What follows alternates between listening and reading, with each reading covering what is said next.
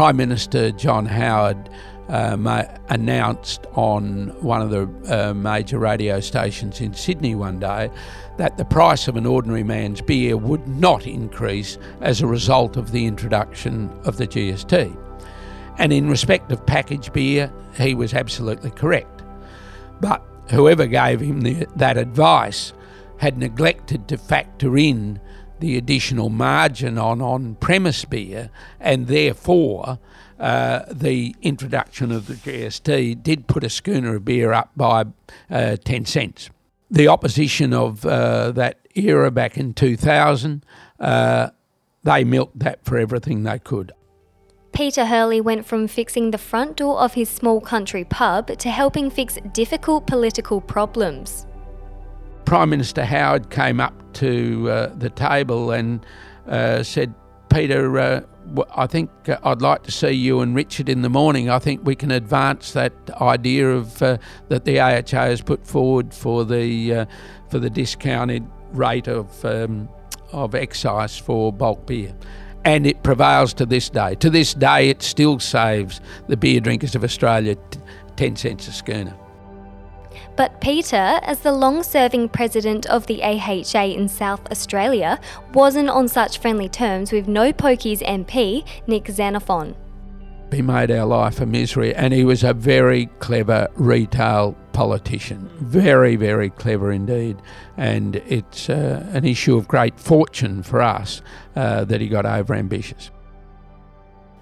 My name is Tim Boylan. Today I have the privilege of interviewing Peter Hurley, who from humble beginnings has grown the Hurley Hotel Group to 11 hotels, Peter? 12, I think. 12 hotels in partnership with his wife, Jenny. Peter was president of the AHA SA for 24 years, was president of the National AHA, chairman of Sip and Save, chairman of the National Alcohol Beverage Industry Council, a board member of IGC, Manco, Hospitality Group Training, the National Accommodation Council, National Gaming Council, Drinkwise, the SA Tourism Commission and also the Australian Tourism Commission. Outside hospitality, he's served on boards such as the ABC, the Prostate Cancer Foundation of Australia, the Adelaide Oval Stadium Management Authority Board, and he also served on the board of his beloved Crows, the Adelaide Football Club. He has been honoured with life membership of the State AHA and National AHA, and in 2016 was made an Officer of the Order of Australia. So, Peter, out of all of that, what have been the most critical and defining issues that you've had to deal with? Was it the introduction of gaming in SA, the Manco buyout, or maybe an elusive Crows premiership? Just before I answer that, I should have asked you to add to the bio the fact that I'm also a life member of the Adelaide Football Club. Excellent. More importantly. Good to hear. But now to your question, there were a lot of chapters to that long period, and probably the ones in the early stages were the formation, the transition of the industry into gaming, and running in almost parallel with that, the SA Manco deal, which gave the opportunity to 104 SA brewing lessees to purchase the freehold of the hotel that they'd been paying rent on in the case of the Alberton Hotel for 70 or so years. Indeed. So maybe we start with Manco.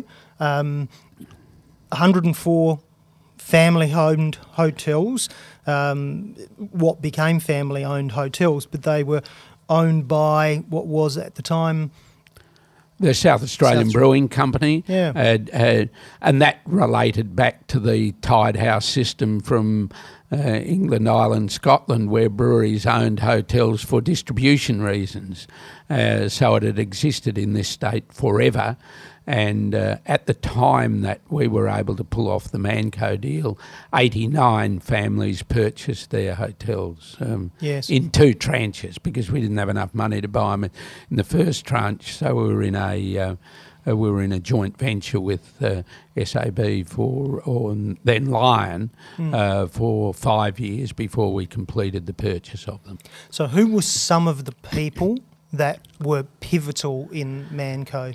That's a great question, and the history of the evolution of that, when Lion took over, Lion Nathan as it was then, took over SA Brewing in about, I'm guessing about 92 or 3, Sir Douglas Meyer, the chair of Lion Nathan, had promised both his institutional shareholders and his bankers that within the first year he would sell off the 104 hotels, but only would deal in one line. So the hotels had to be purchased in one line. Yes.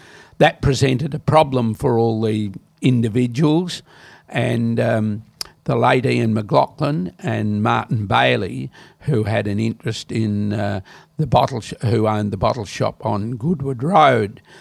He called me on the on the Sunday night of the October long weekend and said, McLaughlin and I are down here at the Holiday House in Victor Harbour. We've got an idea how we might be able to deal on this in one line on behalf of everybody and try and get so effectively 104, which became 89, joint ventures to all act in one line. So we had to turn up on the 1st of October the following year. Everybody had to turn up with their 10% deposit on the day for what turned out to be the 89 joint ventures.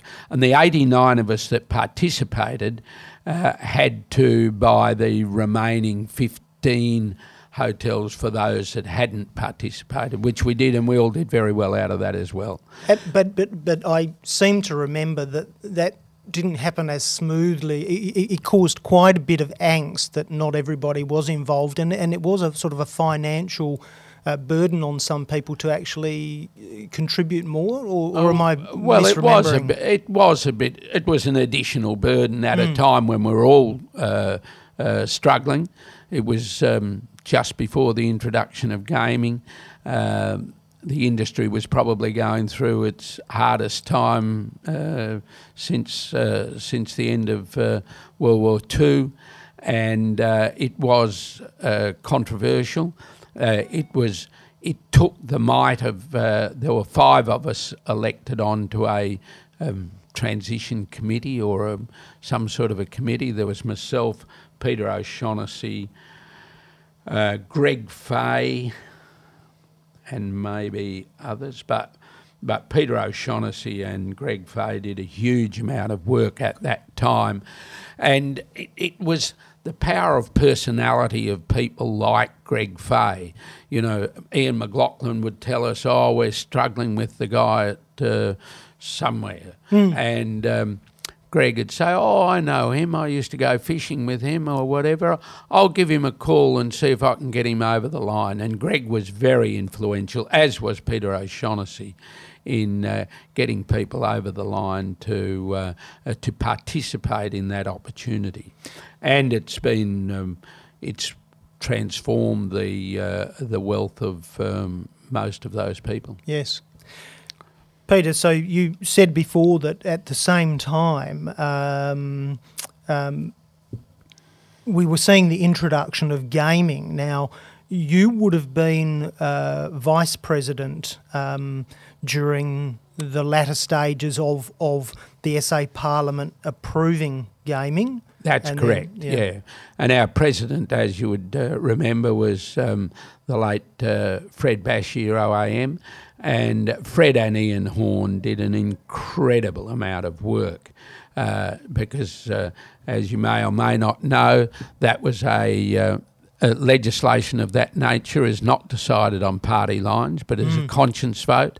So Fred and Ian spent many dozens of hours across the road at North Terrace, and including down to the last day when the legislation was passed, and they assisted in getting Mario Filippo, MLC, over the line to get the legislation through in, I think it was May 1992.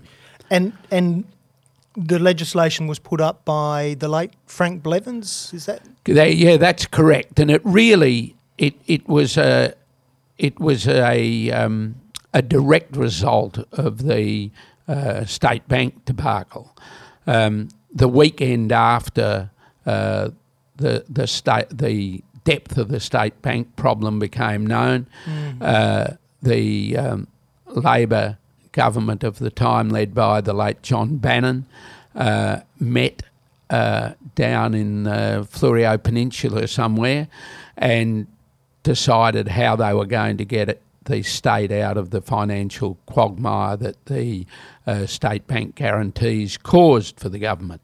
And it was a resolution of that meeting, which managed to leak through to us, that one of the ways they could raise additional state taxes was to permit the introduction of poker machines, effectively, into pubs and clubs in South Australia, as existed in every other state except one. Were you surprised that it got through? I mean, it was a long, hard-fought battle over many years, wasn't it? It was the battle had been fought for many years. That's right, and it was really the state bank issue that opened the window for one more crack at it. But you were, Fred and Ian were on the front line, Peter. Correct. What was your role as well, I Deputy was President? Fred's vice president at the time, and it was a joint effort. You know, different ones of us knew different MPs better than others. Yep. And as there were some members of council that, whilst they weren't office bearers, they knew their local country member. So it was, in a lot of ways, it was an effort from everyone to talk to those MPs that they knew best, whether they were from Labor or Liberal or wherever they were. Yeah. Because it was a close vote in the lower house, but went through, if I recall correctly, for a higher number of machines than 40, and it was an amendment of the late George Weatherall. Oh yes, that amended it back to for a maximum of 40 machines, and it then went to the upper house. And that's where the real battle existed. And eventually, and I've forgotten at the moment exactly who, but someone convinced, for various concessions, for Mario Filippo to support it, and that got the legislation through the upper house. So Jay Weatherall, whose son became Premier, and who the Alberton Hotel was their local hotel. Very much so. Very much so. And it didn't end there, did it? Because it was Parliament voted in favour in 92, but then through 93, the Advertiser ran a very strong campaign against it. There was a failed bid to repeal the legislation. It wasn't sort of all beer and Skittles. No, it was a very rocky road from that point till before the first coins were dropped into the slots, and including an inquiry, yes, where a judge was appointed to inquire into the involvement of a consultant that the AHA had used, and so we had a lot of anxious moments in that. Yes, and that was found to be unsubstantiated. It was indeed, and eventually with the long time that it took to write the regulations, the formation of the IGC, which was a success story in itself and remains so. Let's talk about that. Yeah. Tell me about. Happy to talk about that. Tell me about the Independent Gaming Corporation or Commission. A corporation. Corporation. Yeah. Yeah, which was and is a joint venture between the Hotels Association and the Licensed Clubs Association. And it was really everybody wanted to get their nose into the monitoring side of the business because it was seen as a revenue opportunity. The industry could see the dangers of companies getting their hands on that had a profit motive. So with the assistance of Jim Stitt, we put up this model of the IGC owned by the two organisations that could not get a benefit from it, but the benefit being that it was to be run just as a lean, mean monitoring machine with a zero profit motive and therefore at the lowest possible cost for the industry. And has gone on to be a major philanthropic body for a lot of charities in South Australia. Yeah, many millions of dollars. We, I think, in the 24 years or so, or 25 years that I was on the board of IGC and the deputy chair for most of that time, we used to put aside about 800 and something thousand a year. So multiply that by the 26 years or whatever that is a lot of money. Yeah. And that's that the IGC takes submissions put in by both the clubs and pubs and has given away and assisted many organisations to the tune of many, many millions of dollars. So, Peter, the for people who weren't there at the time, you said that hotels were actually going through some of their darkest days prior, to its darkest just before dawn, and pokies gaming revenue has transformed hotels into these family-friendly establishments that we get today, where the award-winning dining rooms and it has really transformed it. It's been transformational for the industry, absolutely. Per capita consumption of alcohol had grown from the end of World War II until the budget of 1975, when there was a savage increase in the excise on beer and spirits. And it was just going down. The economy was in a bad state. The industry was going through an extremely tough time. So that being able to add one more revenue stream, one more department to our offer gave people the confidence to reinvest in the industry, gave people the ability to run higher standard gaming. Yes. Contrary to a lot of people, it didn't reduce the amount of live musician hires in hotels. It increased them, and it's been an overall benefit to the industry, but to the psyche of the state. All right, let's jump in the time machine and go back. So you weren't handed your 12 hotels on a silver platter.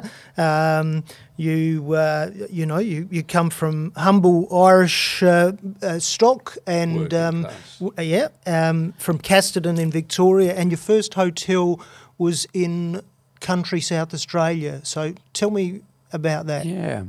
I shifted to Adelaide from Casterton, as you point out, in the May of '68 to go, of all things, to Teachers College, having decided that my short career in banking wasn't going to see me through till I was 65. So I came over here, went to Wattle Park Teachers College, and later taught at Hendon and Parafield Gardens and Paynham Demonstration School. But in the period when I was a student, I also moonlighted in some pubs and restaurants, and really by the time I started teaching, I decided that perhaps my longer-term future was really in hospitality, which obviously from a very low capital base, the first opportunity of what appeared to be a good lease, and fortunately was a good lease, and the only one that I could afford, the best one I could afford, was at Woodner on Eyre Peninsula, and that was where my life in hotel ownership started. July of 1975. And then you purchased after a while several pubs, but you came back to the city to the Hotel Royal. Is that right? Yeah. So I started... And the reason I ask you is that because I think it coincides with the introduction of Sip and Save and encountering freestanding bottle shops and supermarket-based liquor chains. So I'm wondering whether you can dovetail into that. I can dovetail that. When I'd been in Woodner for about 2.5 years, my brother had expressed, Brian and Robin had expressed a view that they wouldn't mind getting involved in the hotel industry. And at that time, the Pierce Matthews Group put the first hotel that they owned as a joint venture on the market, being the lease of the Spencer Hotel in Whyalla. So that would have been January 78, I'm guessing. So that was my first SA Brewing lease. And so I purchased that. The verbal meeting with that was with the late Seymour Matthews himself. And so I shifted to Whyalla. Jenny came to... shifted to Whyalla as a nurse. We were married in 1979, and when we got back from Europe in late 79, the brewery themselves were operating the Royal at Torrensville. They put that on the market. We managed to, with the assistance of some submissions to our bankers from the late Brian Lovell, we managed to raise the money to buy the lease of the Royal at Torrensville for the grand sum of $140,000. And so that was where Jenny's and my life in Adelaide commenced. We shifted in there in December 79. And at that very time, as you just mentioned, the hotel industry was facing up to the fact that Coles and Woolies and freestanding bottle shops were joining marketing initiatives, and Fred Bashir and Peter Whalen were prevailed upon for the AHA to put together a marketing co-op, which started its life as Red, White and Amber. We then joint ventured with... we then joined some other hoteliers who'd put together the Sip and Save group. Yes. We merged, adopted their name, and I think I was on that Sip and Save committee and chaired it for, probably 10 years or so, I imagine. So for a publican, pre-Sip and Save, call that, and post-Sip and Save, what were the changes? What were the benefits? Well, there was from the budget of 1975, when prices went up so much, there was a very distinct swing from consuming on premise in a bar to takeaway liquor, and there'd been a couple of industry recalcitrants who'd introduced this evil thing of 13 to the dozen and discounting of packaged beer. Right. So for a cooperative marketing group to emerge just became a commercial imperative. And to put that into some context, just thinking about beer alone and how the the habits of the beer drinkers of Australia has changed. When I went in, bought the Woodner pub in 1975, brewers around the nation, the total beer production, 75% of it went into barrels and was essentially consumed in bars around the nation. Yes. And 25% of the beer produced in Australia went into primarily long neck bottles. And to move on to today, particularly if you exclude New South Wales, where the ratio is a bit more favourable to on-premise consumption, around about 80% of the beer produced in Australia goes into containers of various types and is substantially consumed off-premise, and only about 20% of the beer brewed in Australia is in barrels and consumed in bars, etc. Indeed. So that's the extent of, and that is why the industry had to become more professional at the marketing of their takeaway liquor at much lower margins, of course. The consumer has benefited enormously. And we're talking today at the Arca Bar, and your Arca Bar Cellars drive-through is Sip and Save. It's continued on and is part of a national buying group now. Yeah, we've been part of the Sip and Save group since the week after we bought the Royal at Torrensville in December '79, and it's it's been the most successful and enduring marketing cooperative in the hotel industry, and is in fact now national. Peter, if I can just change gears for a moment, I mentioned that one of the things you might be remembered for is that your saved beer drink is 10 cents every time they go and buy a schooner at the bar. Now, that links back, I understand, to your time as president of the national AHA, and I understand that this was to do with the introduction of GST on the 1st of July 2000, and that there was something called the Darwin meeting that is pivotal in this, and John Howard has a starring role. Tell me what happened. Yeah, probably the most courageous political decision of recent history in our federation was and certainly the biggest change to the tax structure of much needed tax reform was the courageous move of the Howard government to introduce GST. Never repealed by subsequent governments that opposed it at the time, by the way. No doubt on the advice of Treasury officials, Prime Minister John Howard announced on one of the major radio stations in Sydney one day that the price of an ordinary man's beer would not increase as a result of the introduction of the GST. And in respect of packaged beer, he was absolutely correct. But whoever gave him that advice had neglected to factor in the additional margin on-premise beer, and therefore the introduction of the GST did put a schooner of beer up by 10 cents. The opposition of that era back in 2000, they milked that for everything they could, obviously. It's funny how complex decisions come down to the most simple things, isn't it? That it was all about the price of a beer. Exactly. And it presented a huge problem for the government of the time because they collected that GST for 12 months, but they couldn't get it through the Senate.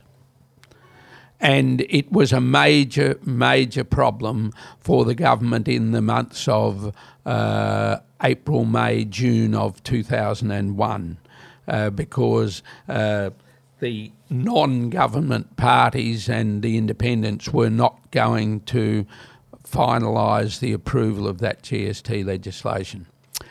The Australian Associated Brewers attended a national executive meeting in Darwin in, I'm going to say, the May of 2001, and they presented to us the visual representation of Prime Minister Howard making that statement about the price of a beer wouldn't increase.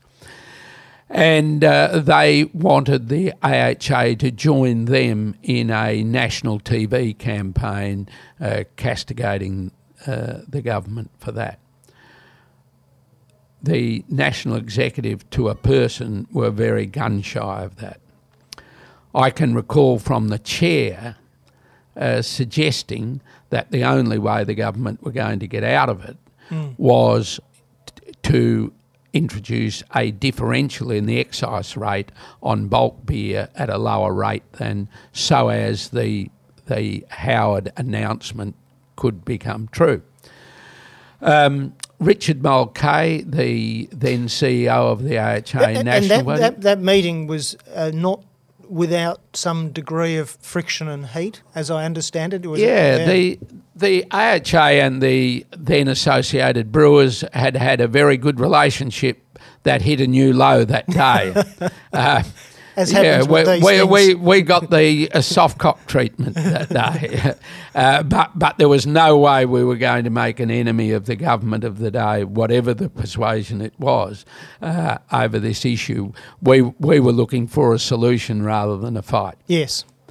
And that solution was to create that differential, which I suggested the only way the best way for us to get that through was to get the then national director of the Liberal Party to try and convince John Howard or his chief of staff to do that. So you said to Richard Mulcahy, go and ring Linton and see if we can get a meeting with him on this issue. By pure coincidence, Linton Crosby, who's a bit of a V8, now Sir Linton Crosby, by the way, is a bit of a V8 fan, and he was in Darwin for the V8s. So we met with him immediately after our National Executive meeting, put the suggestion to Linton.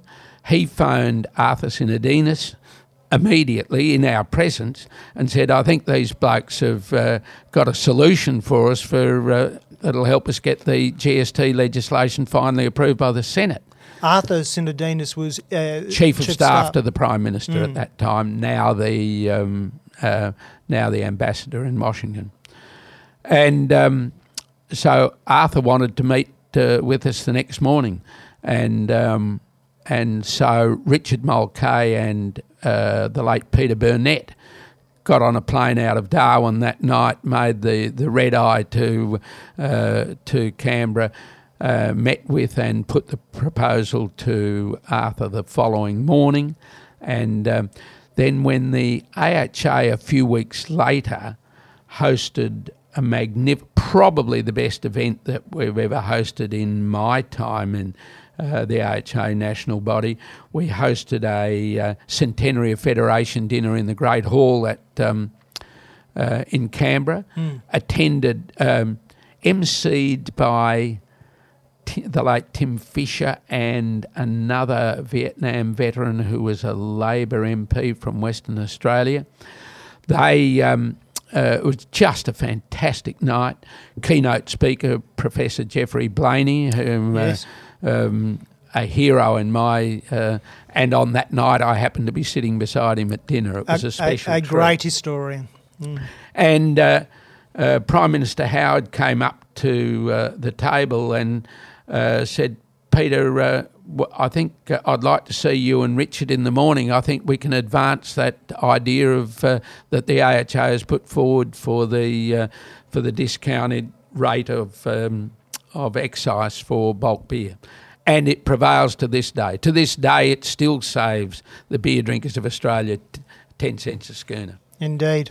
But that wasn't the only problem with the transition to GST, was it? Because there was another sticking point which was to do when it would come into effect. Yes, which of course was a year earlier. The legislation must have gone through in the first half of 2000, or maybe the fourth quarter of 99. It would have been in 99. And the legislation went through, and to become effective at midnight on the 30th of June. Richard Mulcahy had made numerous attempts to convince the Treasury people who had the carriage of bringing this to happen, couldn't be convinced of what he was talking to them about, because all 24-hour industries, including the hotel industry, the casino industry, the entire accommodation industry, that doesn't roll their day at midnight. We roll our day at, as does IGC, at 4 o'clock in the morning or 5 o'clock in the morning. So Richard called me up and said, the only way we're going to fix this is to convince Treasurer Peter Costello. So just so I understand, so if someone was to check into your hotel during the day and have a room, an overnight stay, is it a question of whether GST is applied or GST is not applied? It wasn't clear whether half the day is non-GST and half the stay is GST. It was $100 of the tariff exempt of GST, and the remaining $50 of it from midnight to 4 a.m. And we couldn't close the bars at midnight and alter the pricing, and from 1 minute past midnight start putting aside 1/11 of our sales for GST. Yes. It just wasn't going to work. It couldn't work. So Richard called me and said, I know that Peter Costello is going to be in Adelaide for lunch on Sunday. I need you to be there and take it up with him. Australia's Treasurer at the time. The Treasurer of the Commonwealth Parliament. So I said, it's a bit tricky. It's school holidays, and Jenny and I and the kids are on the Gold Coast. Peter, you've got to be there.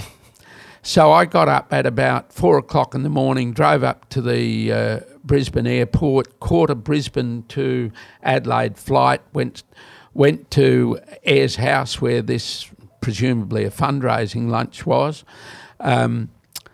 took it up with Treasurer Costello, and he got a very worried look on his face. He immediately understood the nature, and he said, don't tell me we're going to have to amend the legislation. I never wanted to touch that legislation again. And he said that it would, and I confirmed that was the only way it could happen. And he said, you'll get a phone call in the morning from his then Chief of Staff, who now heads up Treasury. So I got a phone call on the Monday morning, and he said, you've made life very unpleasant for us here, but the Treasurer confirms that we're going to just go through it with me again. He and I had a discussion, and in fact the government did have to take an amendment to the legislation for it to come into for the introduction of GST to commence on the first business day following the 30th of June, but not at midnight. Well, continuing on that political theme, so, you were president of the AHA for 24 years, you were president nationally. We had gaming introduced was passed in the Parliament in 1992 in South Australia. But the industry went through many, many years of no pokies having representation in Parliament, which must have made life pretty difficult for you. Yes. The lawyer turned political aspirant, now the Honourable Nick Xenophon, contested the 1997 election, and he harvested preference votes in a way that has seldom been replicated. And with I think a primary vote of about 1.5 or 2% primary vote, he managed to mop up enough preferences to get the last spot in the upper house in South Australia. And he was a thorn in our side for a lot of years. He then liked the life on that stage and transitioned to the Senate and made the life of the gaming industry nationally a bit of misery. He got a huge gush of confidence in, I think it was 2017, and decided that he would quit the Senate, run for a local seat, and got some very favourable polling. Indeed. People were saying he was going to be the next Premier. The next Premier. And that fortunately gave him the confidence to run a candidate in every state.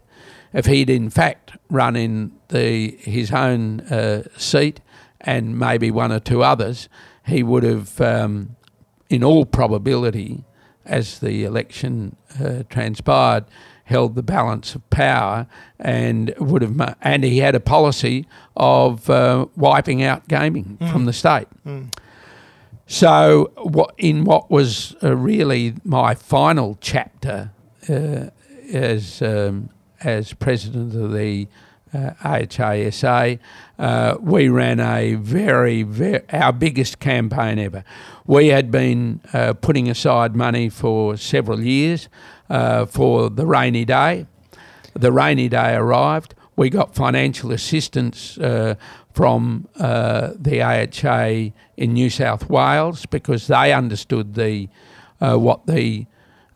danger for the industry nationally. We ran a fantastic My Pub, My Jobs campaign, and of course, instead of the aspiration of Nick, he got an absolute donut, 0 seats. There was a change of government, and the rest is history. But he was a master, not manipulator, but he really was a media darling, and he publicity stunts, and he could garner headlines, and he jumped on causes, and he was, it was very polarising because he was seen as the good guy, and you were the pokey barons. Oh, I know. He made our life a misery, and he was a very clever retail politician. Very, very clever indeed. And it's an issue of great fortune for us that he got overambitious. Peter, you just said then that you put aside money for a rainy day. Now, early when you were talking about the Royal, you mentioned the family name Lovell, and Rick Lovell, it wasn't Rick, he was his son, he became the treasurer of the AHA for a very long period. Longer than I was state president. Yeah, and I understand that when Rick came in, every year the association was in overdraft. Did you own your own premises at this stage? And he made quite a difference to having not only balancing the books but putting away that money for a rainy day, as you say, to be able to fight these campaigns. You're right in saying that for most of its history the AHA had been rent payers, but in Peter Whalen's period we did buy our own premises. So by the time Rick became treasurer, whilst we had no money, we did at least have a mortgage on our own premises. But we were incredibly fortunate to have a conservative professional person as our treasurer.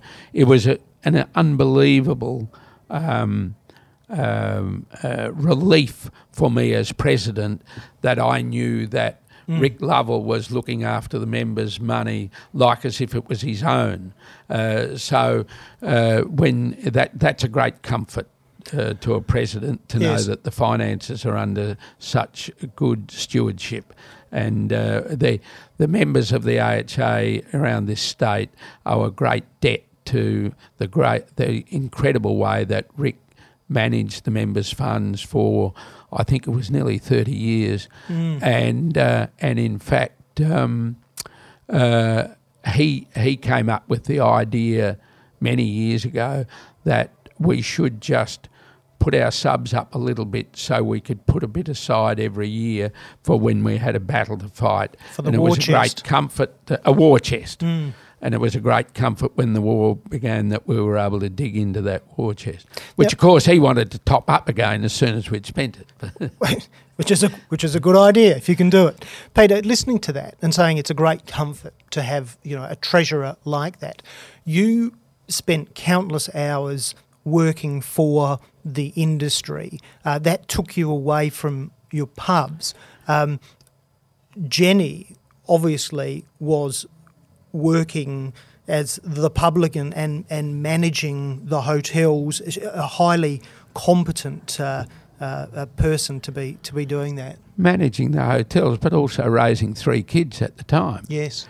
But let's not make too much of a hero of her. It gave her an excuse not to have to do the washing and ironing and be able to get someone and do the cleaning. But no, Jenny Which she did would have done in the Woodner Hotel with you. You guys would have done everything, I imagine. Yeah. But in my era at Jenny, I wasn't married to Jenny in the Woodner era. We got married just before we shifted to Adelaide. But when we started at the Royal, yes, she was behind the bar, doing the money, doing, as you say, everything, running the meals. And in fact, the day she went into hospital for the birth of our first son, Nick, in 1984, she'd run meals for a very busy lunch at the Marion Hotel that day.